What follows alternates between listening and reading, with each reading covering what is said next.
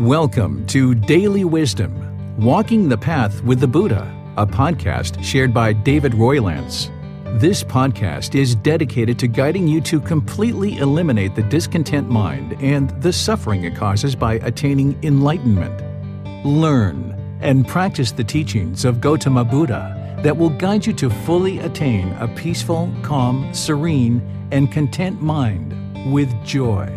To support this podcast, visit patreon.com/support Buddha or visit buddhadailywisdom.com, where you will discover a full range of courses, retreats, and online learning resources to assist you on the path to enlightenment. Now, here's our teacher to share more.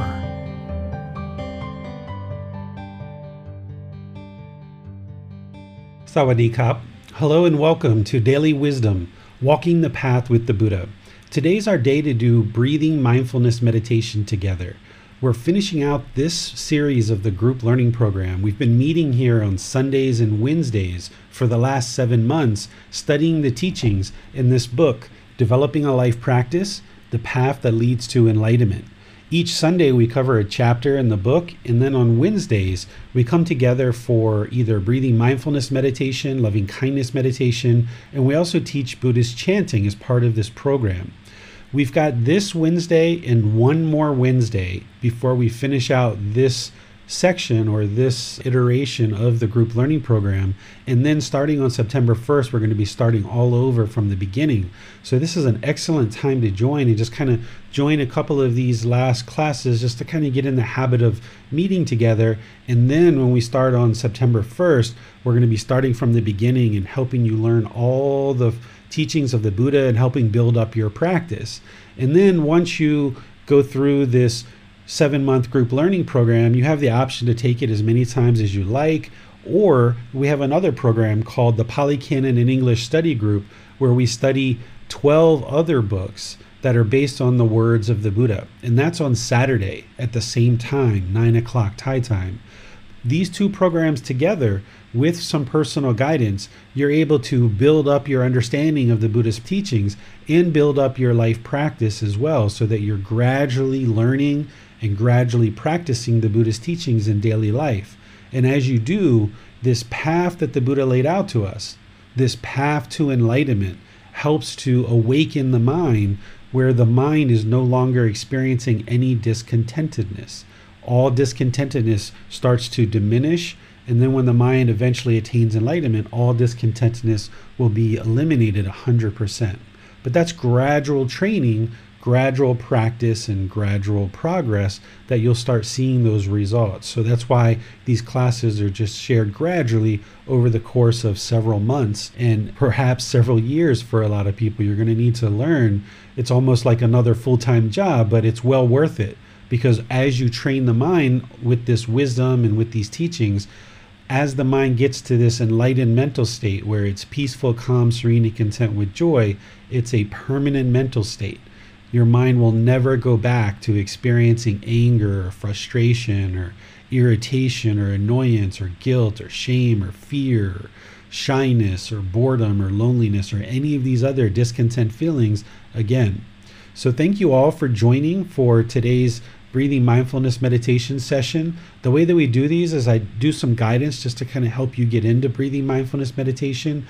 And then afterwards, we'll open things up to any questions that you have related to meditation or anything else about the path to enlightenment. In the early parts of this program, I teach you from the beginning of how to do meditation, why you're doing it, and all these other aspects of this practice. But then in these classes, we just go right into meditation and actually do it. So if you haven't yet learned all the other teachings that I share related to breathing mindfulness meditation, when this program restarts, you'll be able to build up your practice and get a much deeper understanding of why we do what we do and how this is part of the path to enlightenment that the Buddha shared with us. But for right now, let's just join together as a community to encourage and support and motivate each other by doing meditation together. You're welcome to pull up a cushion or a chair. There's also lying or standing meditation. Just make your lower body comfortable, and your hands and your arms should be in your lap if you're in the seated position. There shouldn't be any tension in the lower body or in the hands and the arms. They should just be completely relaxed. The upper body should be erect, because when you engage the muscles and keep your body erect, not real rigid and not slouched, but just keep it alert and attentive, this keeps the mind alert and attentive during the meditation, which you need because the mind needs to do work during the meditation. And keeping your upper body erect will ensure that the mind stays active and attentive during your meditation. Once you've got the body in position, just close the eyes. Start breathing in through the nose and out through the nose. Just take some nice natural breaths. Breathing in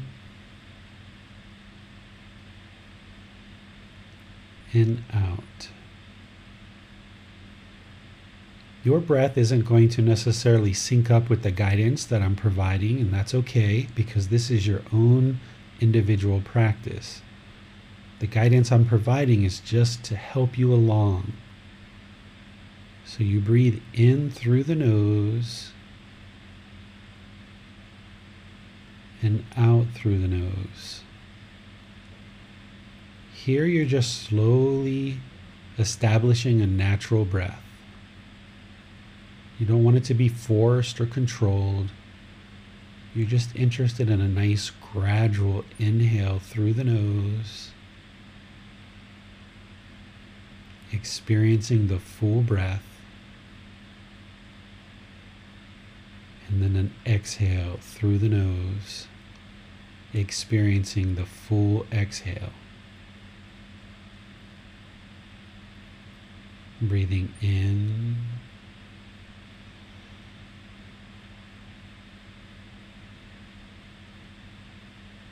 and out.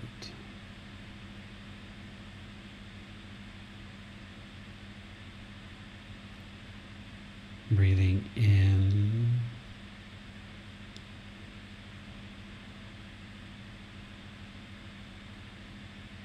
and out.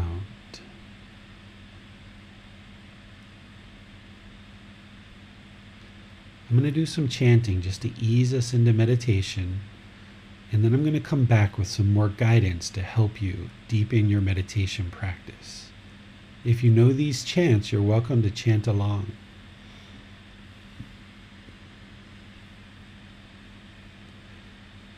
Arahang Samma Sambuddho Bhagava Bhutang Bhagavanang Abhivateyami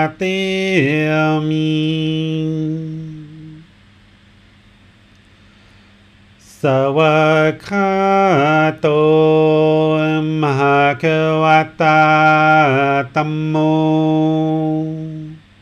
Dhammang Namasami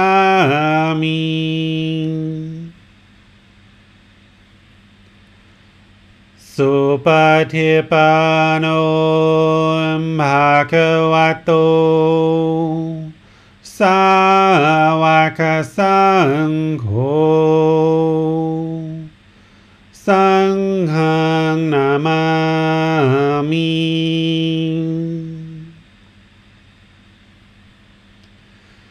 Namo Tassa Bhagavato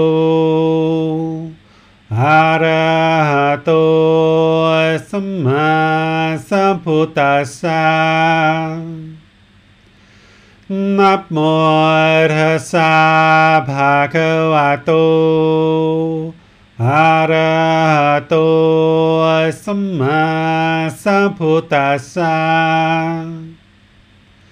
Namo Tassa Bhagavato Arahato Samma Sambuddhassa Iti piso Bhagava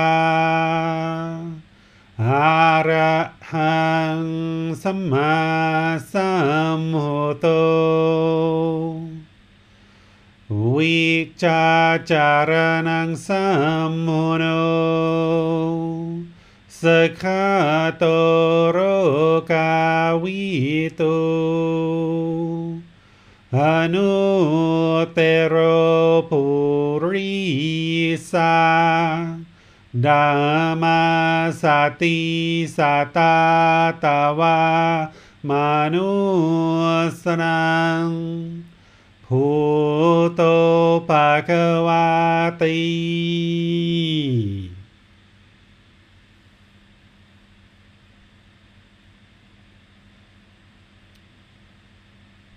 Okay, you should be breathing in through the nose and out through the nose.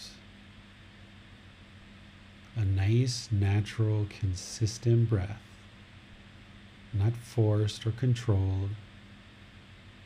Experiencing the full breath on the inhale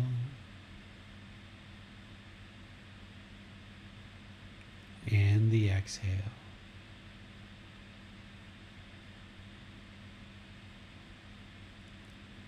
Breathing in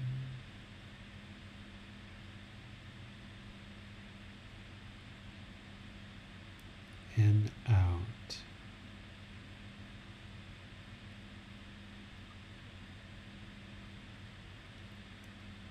Start bringing the awareness of the mind to the breath, the sound of the breath, or the sensation of air moving into the nose. Fixate the mind on the breath. Breathing in and out.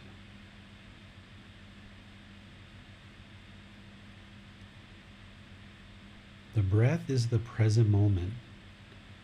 The mind can reside peaceful and calm in the present moment.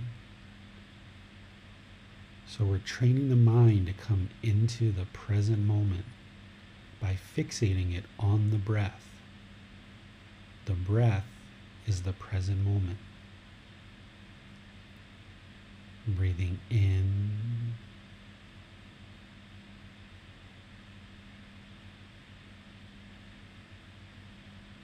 and out.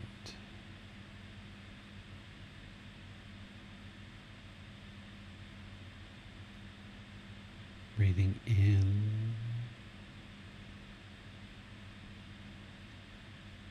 and out. Whenever you notice that the mind is not on the breath, cut that off, let it go. Bring the mind back to the breath. Don't try to label the thoughts. Don't try to figure out where they're coming from. Just cut them off, let them go, and bring the mind back to the breath, the present moment. Breathing in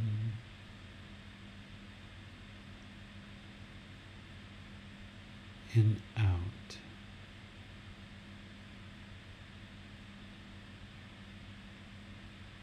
As the mind wanders, you would like to notice that sooner and sooner to build your mindfulness or awareness of mind. And then you'd like to make it easier and easier to cut it off and let it go, eliminating craving, desire, attachment, the mind clinging to thoughts. Just let them go and come back to the breath. Breathing in and out.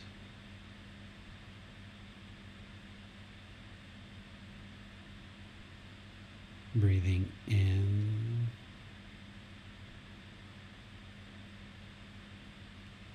and out.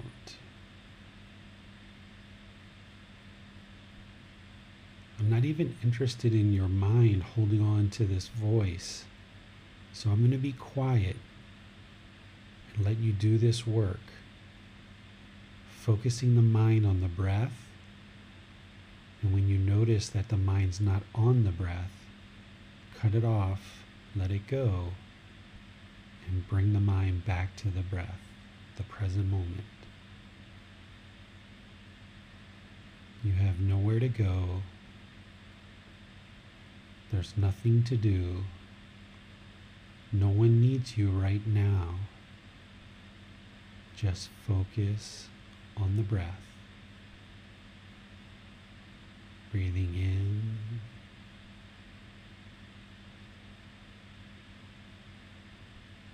and out.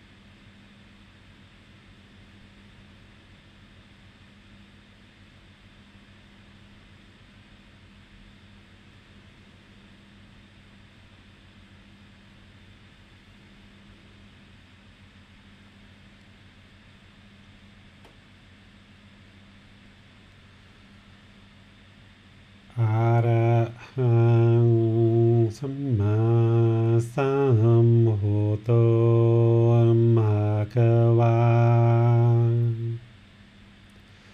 พุทธังภะคะวันตังอะภิวาเทมิ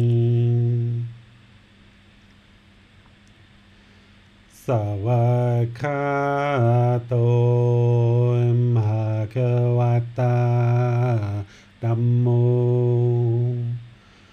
ธัมมังนะมาสามิ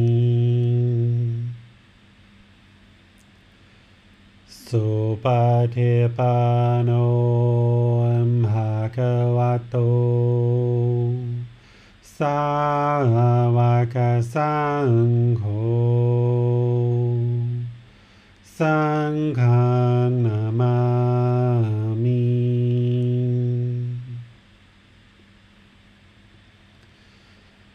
นะโมตัสสะภะคะวะโตอะระหะโตสัมมาสัมพุทธัสสะ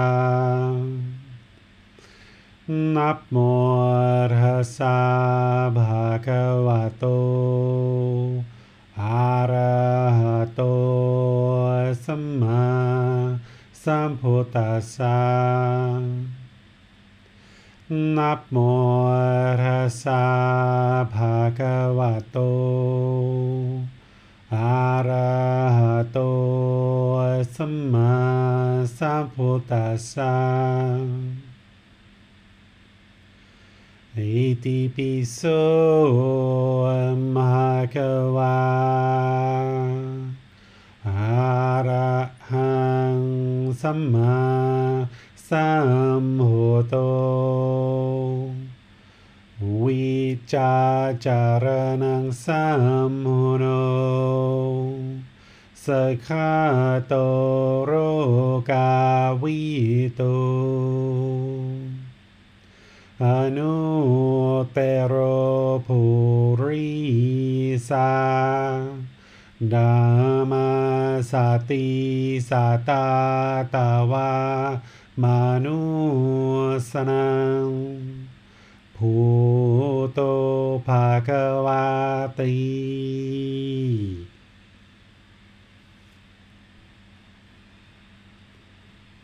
Okay, if you guys would like to slowly make your way out of meditation. Our meditation practice should be about 2 or 3 times a day, building up to that, and about 30 minutes or more per session, again, building up to that. And as you do this 2 or 3 times a day for 30 minutes or more, you'll notice that the mind becomes more and more peaceful, more and more calm, because it's coming into the present moment. And you're building this awareness of mind so that in daily life, as the mind experiences any discontentedness, then you can cut that off and let it go more easily. But if you don't train in meditation like this, then in daily life, when the mind becomes frustrated or annoyed or angered or sad or bored or lonely or so excited and thrilled, you're not going to be able to be aware of it with mindfulness, and you're not going to be able to cut it off and let it go. So it's going to plague the mind for longer and longer periods of time. But by training the mind in this way, shorter and shorter periods of time, you'll notice that the mind's discontent, and eventually you get to the point where you've cut off the discontentedness so much that the mind will no longer experience the arising of any discontentedness whatsoever. But there's this gradual diminishing of it as you're walking forward on the path more and more. We come together like this to encourage each other, support each other, motivate each other. It's all doing our own independent work and our own independent practice, learning, reflecting, practicing, to include meditation. And even here today, even though we're together, we're all doing our own independent work. But by coming together as a group like this, there's some support there. You feel like, okay, there's other people meditating with me, and that can really help motivate your practice and move it forward, so that then when you're alone doing your meditation all by yourself, you feel that support and that encouragement that there's all these people all over the world doing the same things, meditating, working on their mind, working on their life practice. So let's go ahead and open things up to any questions that you guys have related to breathing mindfulness meditation or anything in this program whatsoever. We've got 2 more classes. This Sunday, we've got the frequently asked questions that we're going to be covering as part of our Sunday talk. And then next Wednesday, we've got our loving kindness meditation session. We're going to be doing that as a group. And then there's one more Sunday there where I put in the 5 hindrances to enlightenment. This isn't content that's in the book, the volume 1. It's not in there anywhere. It's in some of the later volumes, but in terms of volume 1, it's not in there. These are the 5 things that hinder people from attaining enlightenment. There's more than just 5, but these are the 5 biggest hindrances that you'll experience on your path to enlightenment. So I'm going to be explaining what those are and how to remedy them. So in reality, there's kind of 3 more classes after today. And then on September 1st, we'll be restarting from the beginning. So if you have any questions related to anything in this program or meditation or anything that you've been involved in with Buddhist teachings, in Facebook, YouTube, or Zoom, you can put that into the comment section. In Zoom, you can raise your hand to ask any question or follow-up questions directly. So I'll just turn the class over to you guys and see what questions you guys have. We spoke on Sunday about misunderstandings regarding the teachings, and I was wondering if there are any misunderstandings you've come across in regards to meditation with your students. Yeah, with meditation, some of the misunderstandings that I've seen is people feel like there's just one set position with the body that everybody needs to get into because the mind's craving permanence, and it thinks that everybody has to get in the exact same position, which isn't true because everybody's body's different because of impermanence. Some people can sit on the floor cross-legged, some people can't. And the goal isn't to train the body to be in any one particular position. The goal is to train the mind. So that's why the Buddha gave 4 different positions. So we shouldn't be forcing ourselves into any particular body position just because somebody else is using that body position. It might not be the right position for you. Along with that, some people feel that during meditation that if a pain arises in the body, that you should just push through it and allow the pain to come into the mind and just push through it. I don't agree with this because pain is a way to tell the mind something's wrong. Take action. So if you feel pain in your knee or your hip or your back or something like this, that's the body's way of saying, hey, can you make some corrections here? Because otherwise, all you've got in meditation is you've got pain, pain, pain, pain, pain, pain, pain, and you're not actually arising mindfulness. You're not training the mind to eliminate craving, desire, attachment. You're not bringing the mind into the present moment. It's just pain, pain, pain, pain, pain. So understanding that your goal in meditation is to train the mind, not the body, is really, really important. And also some of the other misunderstandings are some people feel that meditation is to eliminate thoughts. Meditation isn't to eliminate thoughts. You can't eliminate thoughts as part of a life. As long as you're alive, you're going to have thoughts. What you're doing in meditation is, in this particular meditation, breathing mindfulness, is you're bringing the mind into the present moment, developing awareness of mind so that you can practice those 4 foundations of mindfulness. And then you're eliminating craving, desire, attachment. So when the mind longs or yearns or lurches or grasps for something, you're cutting it off and bringing it back. As you do that, you'll catch the mind sooner and sooner that it's off the breath. As you develop that mindfulness, you'll catch it sooner and sooner, so you'll have more and more mindfulness. And by cutting it off and letting it go, you'll get better at letting go of the thoughts, so that in daily life you can then utilize those. I've seen so many misunderstandings related to meditation that it becomes more of the body, training the body rather than the mind. Here's another one that I just recalled, is some people feel like you need to learn 10, 20, 30, 40 different meditations in order to attain enlightenment, where the 2 primary forms of meditation the Buddha taught, is breathing mindfulness meditation and loving kindness meditation. And as you guys know that are part of this program for a long time, is they address two of the major problems in the mind. There's those three problems: craving, anger, and ignorance. The breathing mindfulness meditation addresses craving. The loving kindness meditation addresses the anger. And then, of course, developing the wisdom addresses the ignorance. But because the mind has craving and it's chasing the objects of its affection, and it thinks that the next shiny object is what's going to satisfy the mind can actually have craving to add all these meditations. That I want 5, I want 10, I want 20. What's the next one? I want to try this app or this guided meditation or this YouTube video or this or that or this. And the mind's just longing for more and more meditation styles. When in reality, the Buddha only taught 2 primaries, and then there's 2 kind of secondary that not everybody will need, but they're there. So there's kind of like 4 real meditations that the Buddha taught as part of his path. But the mind having craving, desire, attachment, it's oftentimes looking for the next shiny object. What's that next meditation that I need to learn? Some others that I put in the volume 1 book, not as a misunderstanding, but just as a clarification, is setting an alarm for meditation. Now, sometimes people have to do this in the morning because they're on their way to work and they only have a certain amount of time, or at lunch, they only have a certain amount of time. But wherever you don't need an alarm, it's best to not use an alarm, because then the mind isn't longing for, is it time yet? Is it time yet? Is it time yet? You're just getting rid of that whole thing, and you're just focused on training the mind.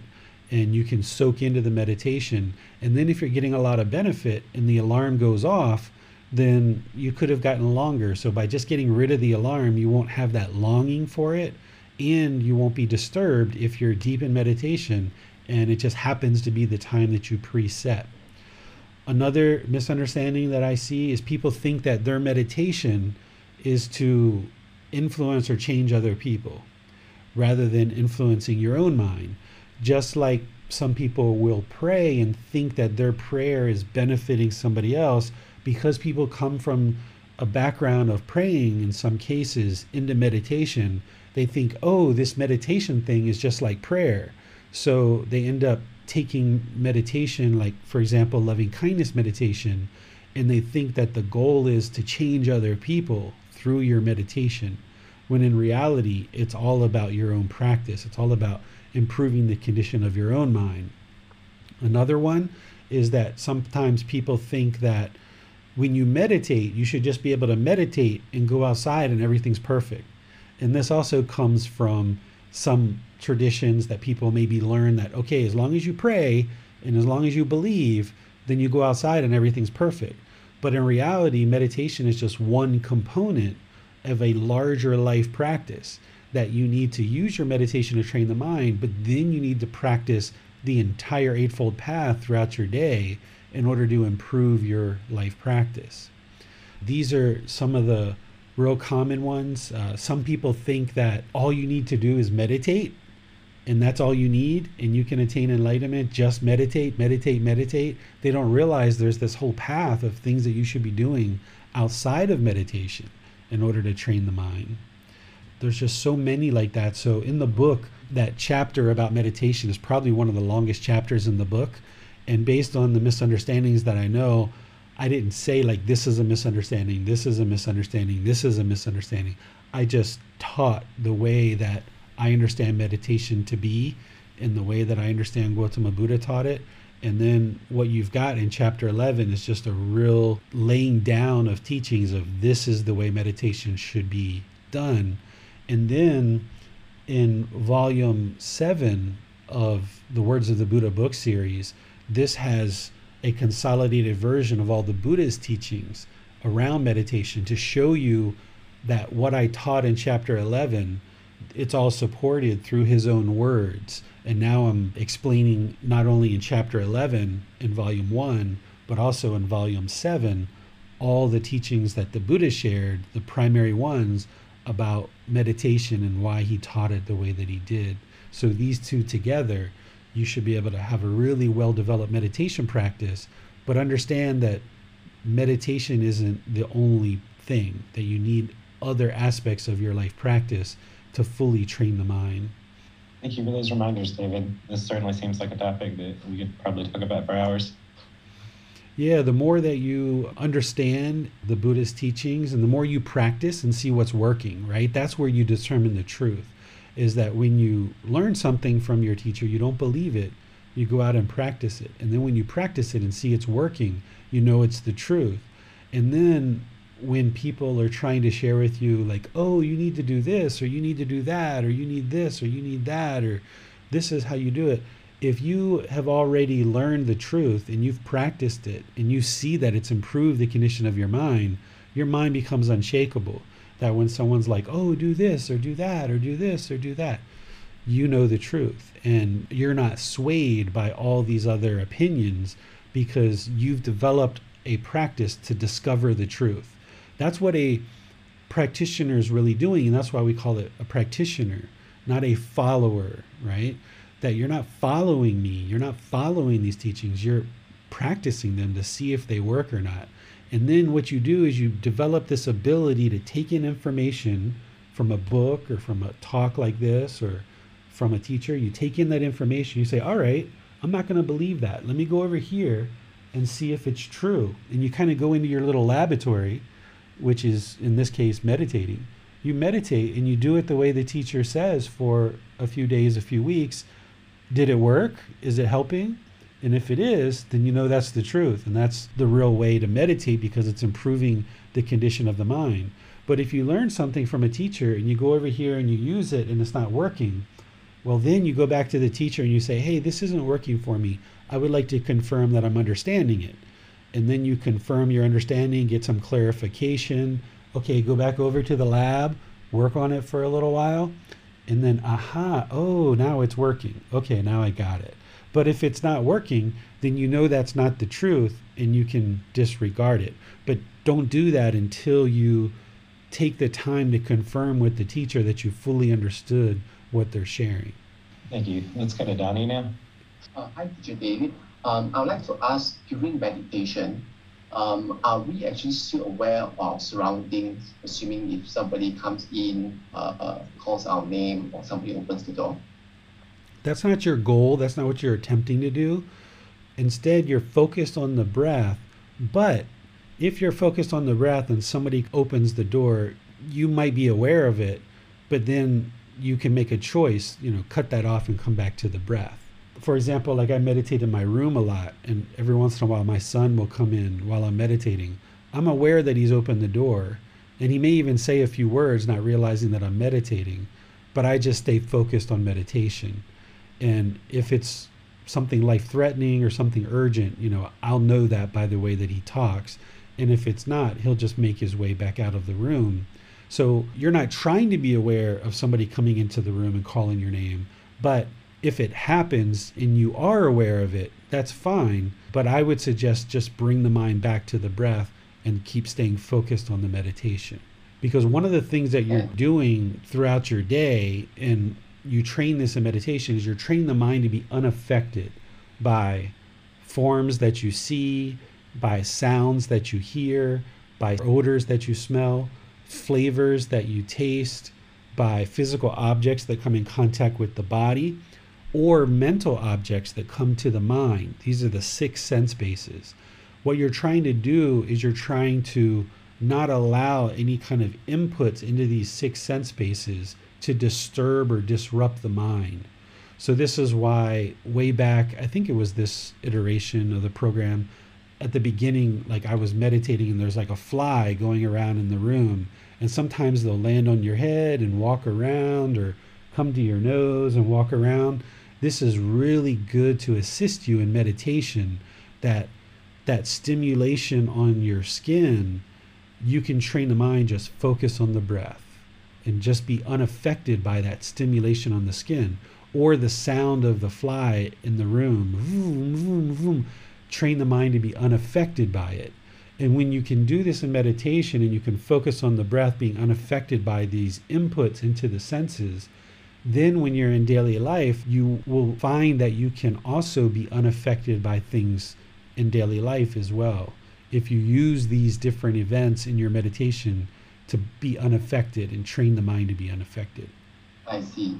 So when we are meditating, if we are aware of the things, our surroundings, it doesn't mean that we are not meditating correctly. It just means that we are aware and we choose to whether or not we allow them to affect us during our meditation, right?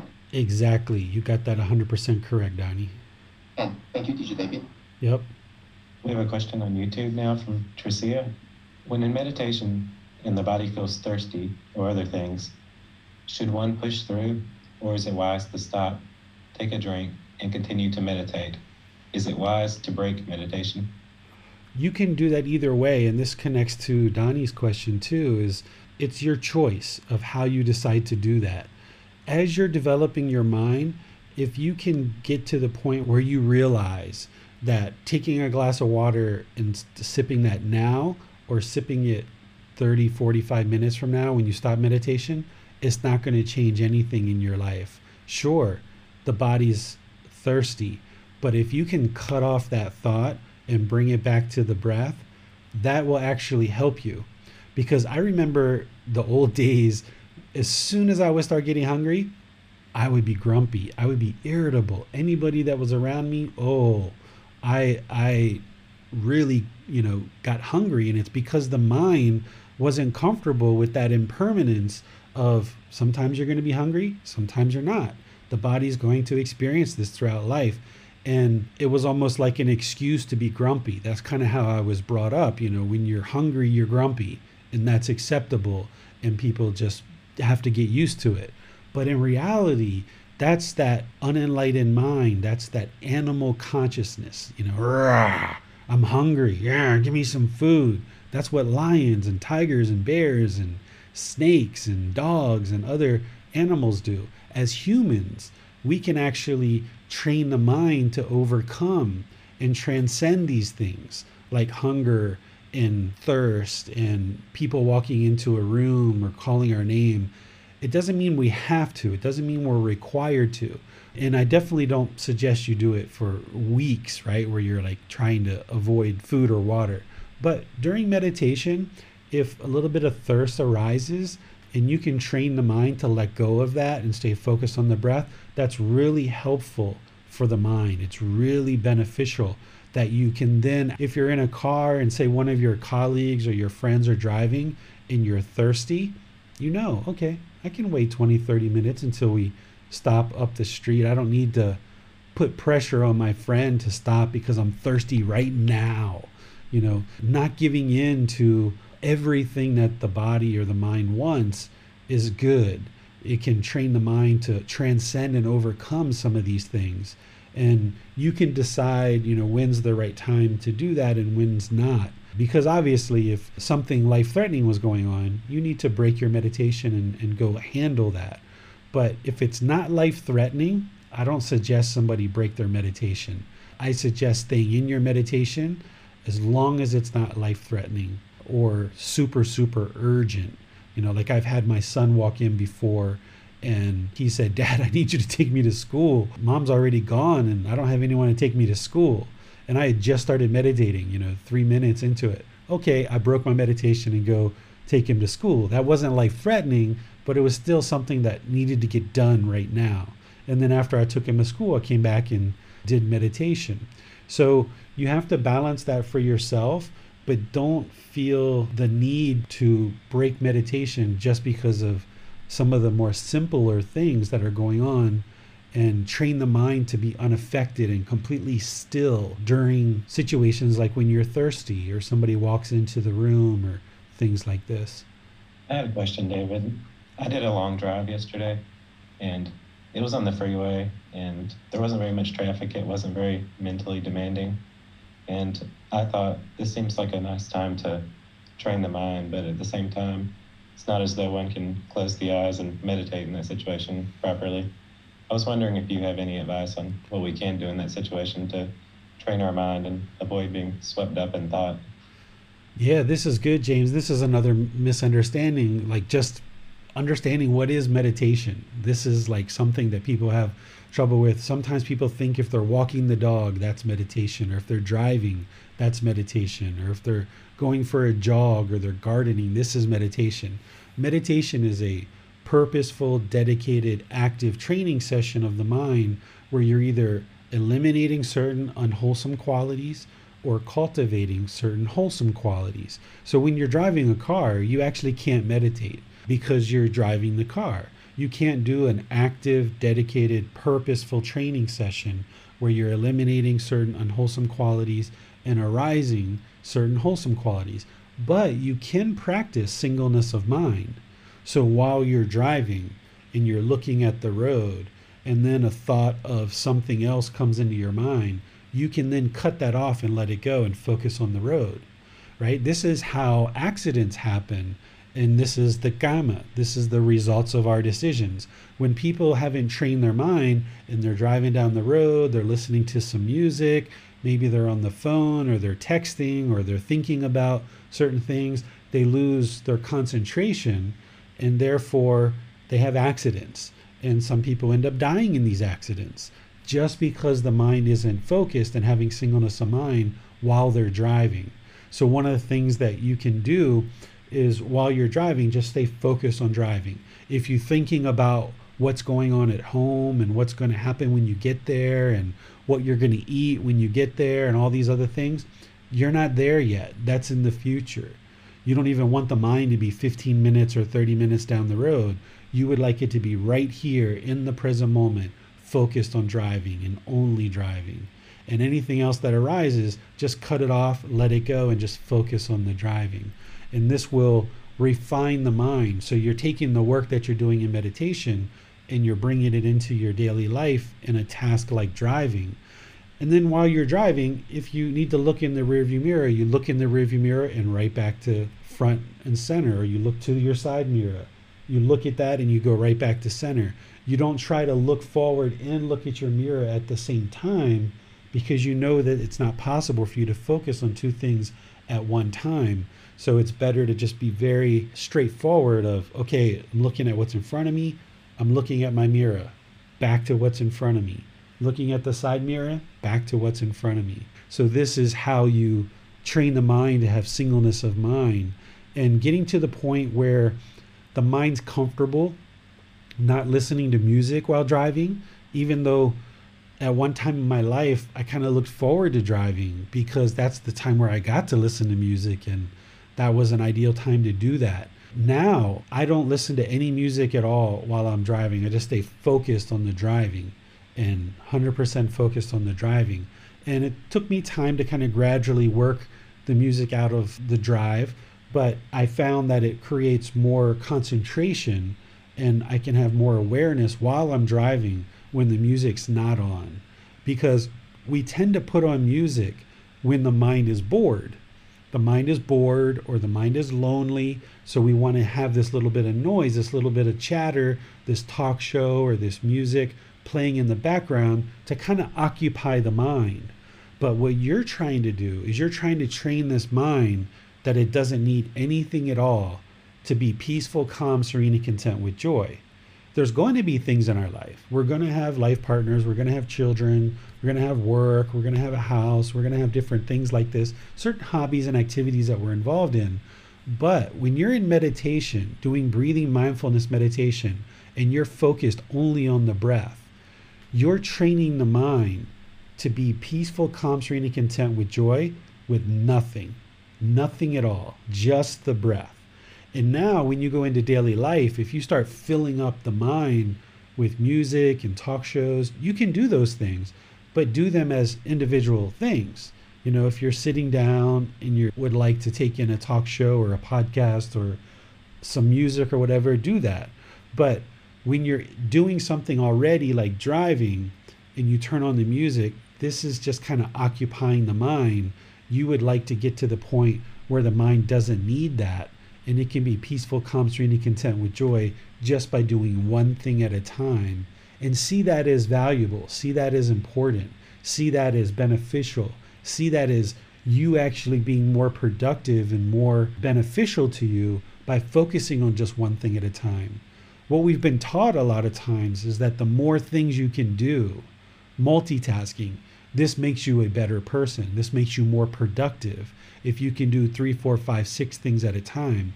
But that's why a lot of people have overactive minds, because the mind can't do more than one thing at a time. It's literally impossible for the mind to do more than one thing at a time. So when we try to do 3, 4, 5, 6 things at a time, what we're actually doing is we're training the mind to cycle from this thing to that thing to this thing to that thing. And 6 things, we're doing them so rapidly and so close together. The mind has this delusion or this ignorance that it's doing 6 things at a time, but in reality, it's just doing one thing, and it's rapidly switching to the next thing so quick that it thinks it's doing 2, 3, 4, 5 things at a time. So what it's doing by multitasking is training your mind to be overactive and constantly switch from thing to thing to thing to thing to thing to thing to thing to thing. So when you're driving and you're listening to music, the mind's having to switch back and forth like this constantly rather than just do one thing at a time. And when you train it this way, then you really reap the benefits of having that concentration and that clarity of mind in all parts of your life. And you actually become more productive because you don't have to clean up all the mistakes. When you're trying to do multiple things at one time, you're tripping over your feet and you're making mistakes along the way because you don't have clarity and concentration in your decisions. And then you might be making 80% of your decisions good or wholesome, but then there's that 10 or 20% that you're kind of tripping over your feet. And now it takes more time to come back and clean that stuff up later. When if you would have just done one thing at a time, done it really well, and now it's over. Okay, I've done my drive, 15 minutes, 30 minutes, an hour. Wow, I really reaped the benefits of that drive. Now I'm off to the next thing. Oh, spending time with the wife. Oh, this is great. Talk to the wife, spend time, you're engaged with the wife.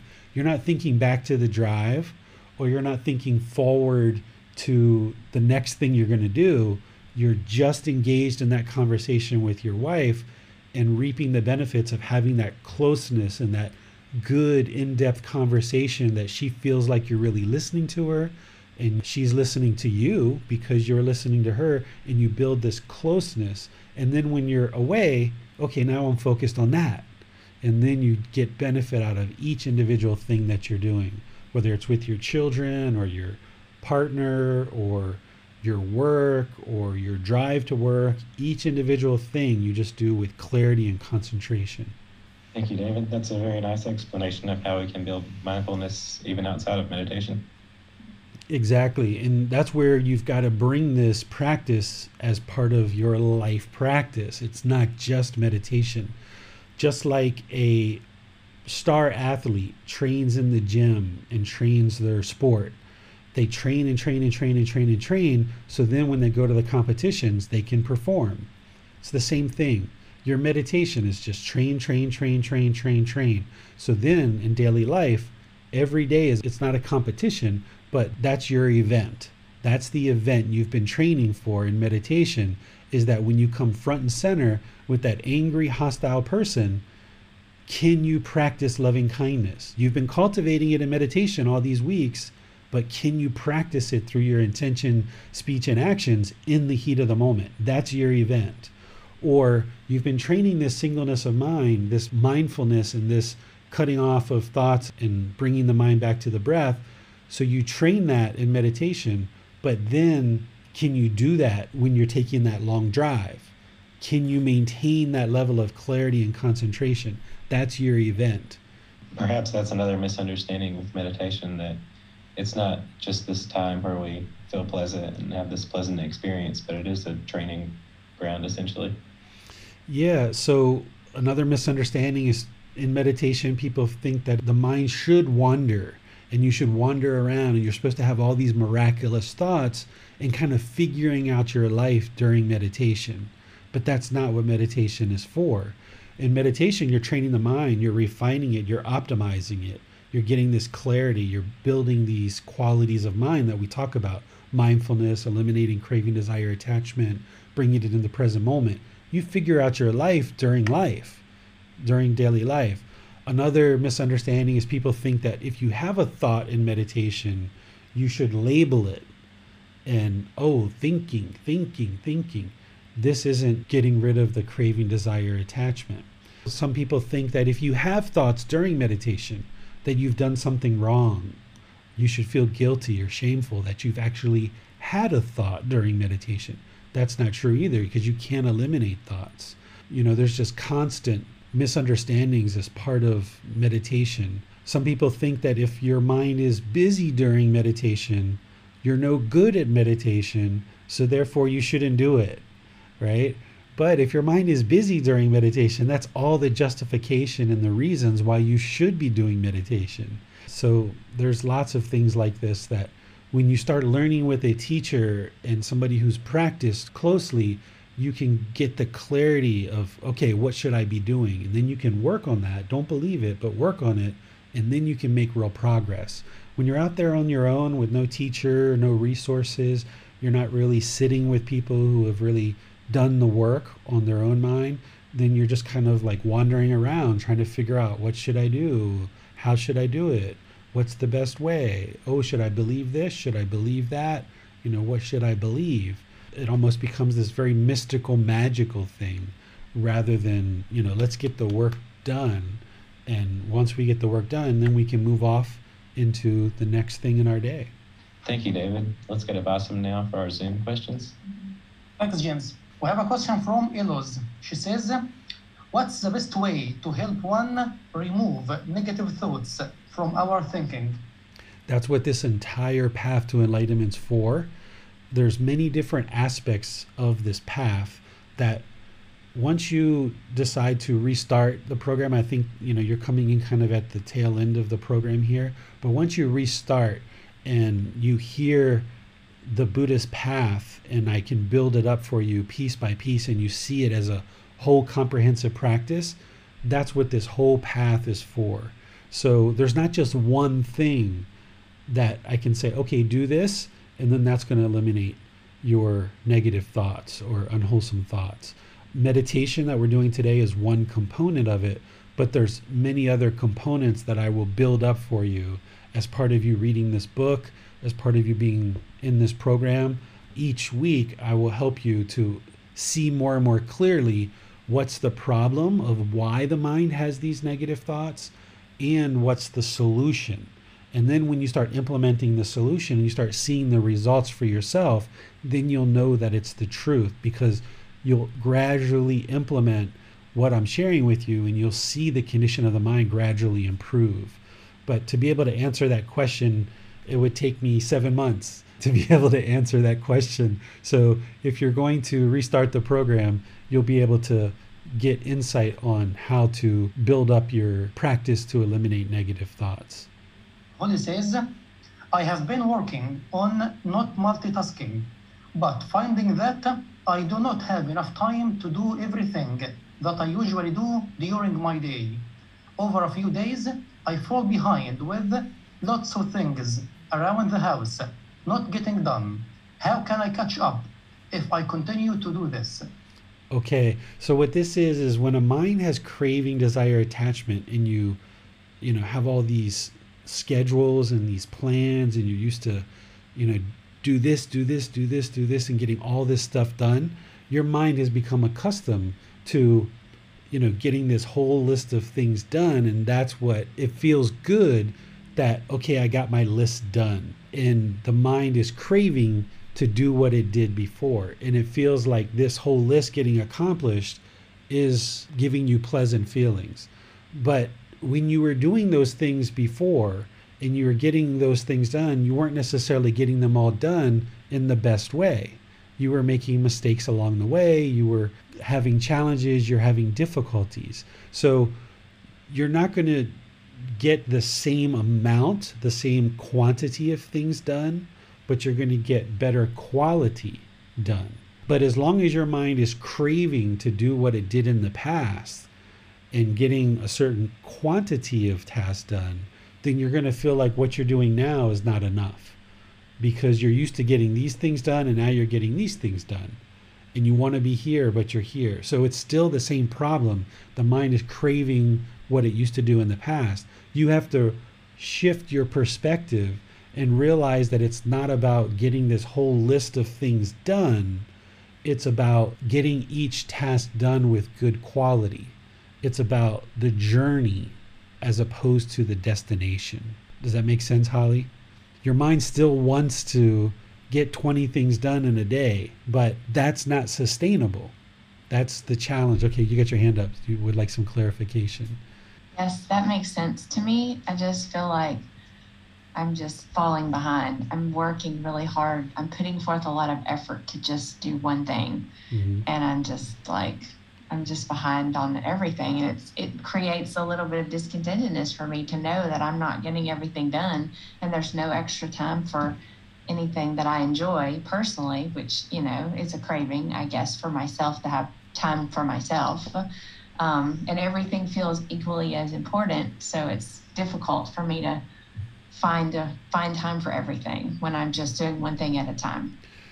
You're only falling behind because your mind has this preconceived notion that the craving that you were sustaining before and doing 20 things in a day, that's the bar. And if you're not at that bar, then you're falling behind. So you've set this delusion in the mind that this is the bar. And anything less than that, I've fallen behind. Rather than just throw all of that stuff out. Throw all of that stuff out. Because whatever the mind thinks is the bar, and you've set that bar, you're not going to be able to meet that permanently. Let's just say that you never found this path to enlightenment. And let's just say that bar that you've set where your mind has been craving, trying to get all those things done. As the body ages, the body and the mind's going to slow down. You're not going to be able to get all that stuff done and sustain that throughout your life anyway. So this is where the mind feels it's deficient. It feels like I'm not accomplishing all the things that I accomplished because I'm used to getting all these things done. But you've got to throw away those false parameters, those lines that you've drawn in the sand and said, okay, this is what it means to get things accomplished. And if I don't get that, then I've fallen behind. Just throw that away and just wake up and do the things you need to do in your day, doing one at a time. And whatever you get done is what you get done. But as long as you have this preconceived notion of what should be done, then you're always going to feel like you're behind. But that's not sustainable. Right. Okay. I've been contemplating about getting rid of my to-do list, but then I had a day where I didn't look at my to-do list and I was just doing what I saw needed to be done and focusing on that one task. And I ended up forgetting a whole bunch of stuff that was really necessary. Like I was supposed to take my kid to go get a haircut and we completely missed the appointment because I totally forgot. So my mind is not remembering things that are important. But was that the end of the world when you missed the appointment? No, I felt bad about it because we were supposed to do that, but no, we got it done the next day, so it was okay. Yeah, there you go. I remember when I lived in America, and I have been looking about maybe possibly taking my family to Disney World for next summer or something like that. And I saw that people book dinner reservations at Disney World 2 to 6 months in advance. And I was like, oh my goodness, people book that far in advance. Like they know what they want to eat and what time they want to eat and what restaurant they're going to eat at 6 months in advance. I remember in America how things used to get scheduled out in advance. And like, for example, we had massage shops at one time and customers used to schedule, 6 months in advance their massages. Like everybody's scheduling everything. So your mind's used to that. Is schedule. And if you miss an appointment, we're made to feel bad. We even have no-show fees, right? For some doctors and massage places and stuff like this, or reservations. If you don't show up, they'll charge you a fee for not showing up. Where you can continue on that rat race if you want, or you can choose to unplug from all that and be like, you know what? I'll schedule a few things because that's what I'm interested in. I need to get these things done, and that's just the way American culture is. But if you keep running around with a to-do list and scheduling everything, you're not going to permanently be able to meet all of those appointments anyway because of impermanence. It's not possible. So even though now your mind isn't used to memorizing or remembering certain things, and okay, we didn't do it today, so we do it tomorrow, that's okay. You just have to get comfortable with not conforming to this culture of massive scheduling and be made to feel bad if you don't show up for something. You know, it's actually good for your son to have an appointment to get a haircut today, and oh, we didn't make that. Okay, well, let's do it tomorrow. And that's okay. That's not the end of the world. Yeah, I'm still working on it. It's difficult. I have a question related but a little bit different on multitasking, because that's what I'm working on right now. Would you consider multitasking if I was waiting and not doing anything, but just sitting and waiting, and I decide to read? Is that multitasking since I'm just sitting there waiting, or should I just sit there and think about waiting? No, if you're reading a book, you're reading a book. That's one thing. Okay. Even though I'm waiting, like I have to go pick up my kid from school now because school started 2 weeks ago. So I'm sitting in car line waiting, and it's usually about 30 minutes. And I'm like, I don't want to just sit. I want to be productive, but it's the desire to be productive. So it's kind of a conflict for me to know if I should just not do anything and just be waiting for him to come out of the building. There's nothing wrong with reading if you're waiting somewhere for 30 minutes. Instead of wanting to read, I have an interest to read. Because some days you might not have a book with you. Or you might not have... I always have a book with me. I guarantee you there's going to be some day where you don't have a book with you. Or my phone. I read on my phone.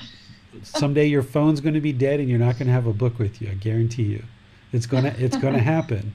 So if you have the craving, desire, attachment to being productive and wanting to read, in that situation where your phone's dead and you don't have a book, you're going to be discontent. So you might be interested to train yourself once or twice or 3 or 4 times to just go there and wait and do nothing and be okay with that, and train the mind to just look around and observe and see what's going on and just be okay with that. And then other days, pick up your phone or pick up the book. So introducing some impermanence to the mind is actually really helpful, because if you think you might be craving to be productive and you've always got to have a book with you, then you should introduce some impermanence here as like, hey, this is something that I do all the time, which is read while I'm waiting for my son. Let me not read for a few times and see how the mind deals with that. And this is how you kind of test the mind and put it into situations that it otherwise might not be comfortable with, and you train it to be comfortable in that situation. Okay. That's challenging. I will try it. Yeah. Thank you. That's what you do, is you challenge the mind. This is what I call wringing out the water out of the rag, that you don't want to hold on to any kind of craving, desire, attachment, because it's just going to cause you discontentedness. So wherever you see the mind keeps wanting to do the same thing over and over and over and over and over again, you should introduce some impermanence into the situation. Thank you. You're welcome. We have a question from Uma now on Facebook. Can we talk to our mind during meditation, like identifying and planning our daily activities, following the teachings of Buddha? This isn't what you would like to do in meditation. Meditation isn't for you to kind of figure out things. If you're going to do that, you just sit somewhere and close your eyes and figure out life, or with your eyes open and figure out life. But that's not meditation. Meditation is a purposeful, active, dedicated training session where you're training the mind on various aspects of the Eightfold Path. So with breathing mindfulness meditation, one of the steps on the Eightfold Path is mindfulness, or awareness of mind. So that's what we're training for as one aspect of breathing mindfulness meditation, is we're arising awareness of mind and helping to establish those 4 foundations of mindfulness in the mind. We're also eliminating craving, desire, attachment, which is part of right view on the Eightfold Path. That's what we're doing, those 2 primary things. And then we're also bringing the mind into the present moment with this particular meditation. We're not trying to figure out life. We're not trying to make decisions, all that kind of stuff. We're just trying to cultivate these certain factors of the Eightfold Path through breathing mindfulness meditation. Then when we bring in loving kindness meditation, which we'll do next week, that's where we're bringing in loving kindness, this genuine interest in seeing all beings be well and be peaceful, and we're working to eliminate anger, hatred, ill will, resentment, and all the lesser versions of those things.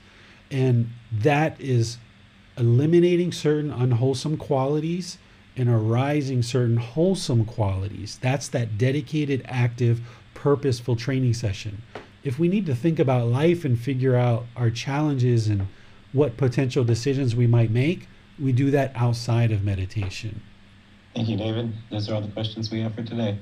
Okay, so thank you all for joining today's class. There's plenty here for you guys to learn.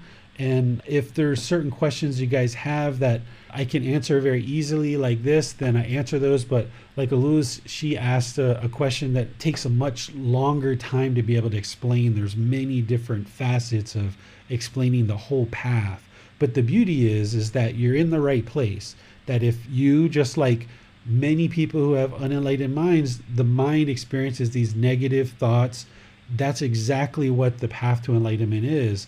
4 is eliminating those arising of unwelcomed thoughts and training the mind to let those go. But it's a very comprehensive path that one would need to gradually learn, gradually train their mind in those, gradually practice. And then as you ramp your practice up more and more, fully understanding the challenges of the unenlightened mind and then implementing the solutions, you'll see the benefits and the results come about. And that's the beauty about Gautama Buddha's path, is that there's no belief here whatsoever, that you can see the truth as the condition of the mind is gradually improving. You can see the concentration and the clarity and the alertness and the focus come into the mind. And you know that you're making wiser and wiser decisions, because as you make decisions, you experience better and better results. And there's this challenge of the mind's used to doing things the way it used to do, like Holly was talking about. The mind's used to doing things a certain way, and it wants to keep doing things that way. But that hasn't been working. That's not sustainable. And now when you transition into doing things in the way that the Buddha taught as part of the path, the mind's not going to like it. The mind's going to struggle. The mind's not going to feel comfortable with it, because for 40, 50, 30, 20 some odd years, you've been doing things a certain way. And then even before this, in previous lives, the mind's been doing things a certain way, and it doesn't like this change that I used to get all these things done, and now I just get these things done. But you have to train the mind and recognize that what was going on before isn't sustainable, and what was going on before was leading to discontentedness. It was leading to the mind being discontent. So letting go of that and training the mind to be comfortable with getting 5 things done rather than 20, and just be content with those 5 and know that you've got them done with good, wholesome quality, that's where the mind can then be content. And sure, there's going to be things you forget along the way, and you're not going to remember a certain appointment. That's normal. That's impermanence. You're not going to always remember every single appointment. So getting the mind comfortable with this impermanence, that you can't meet every single appointment. You're not going to be able to. You might try, you might make an effort, but it's just not going to be possible.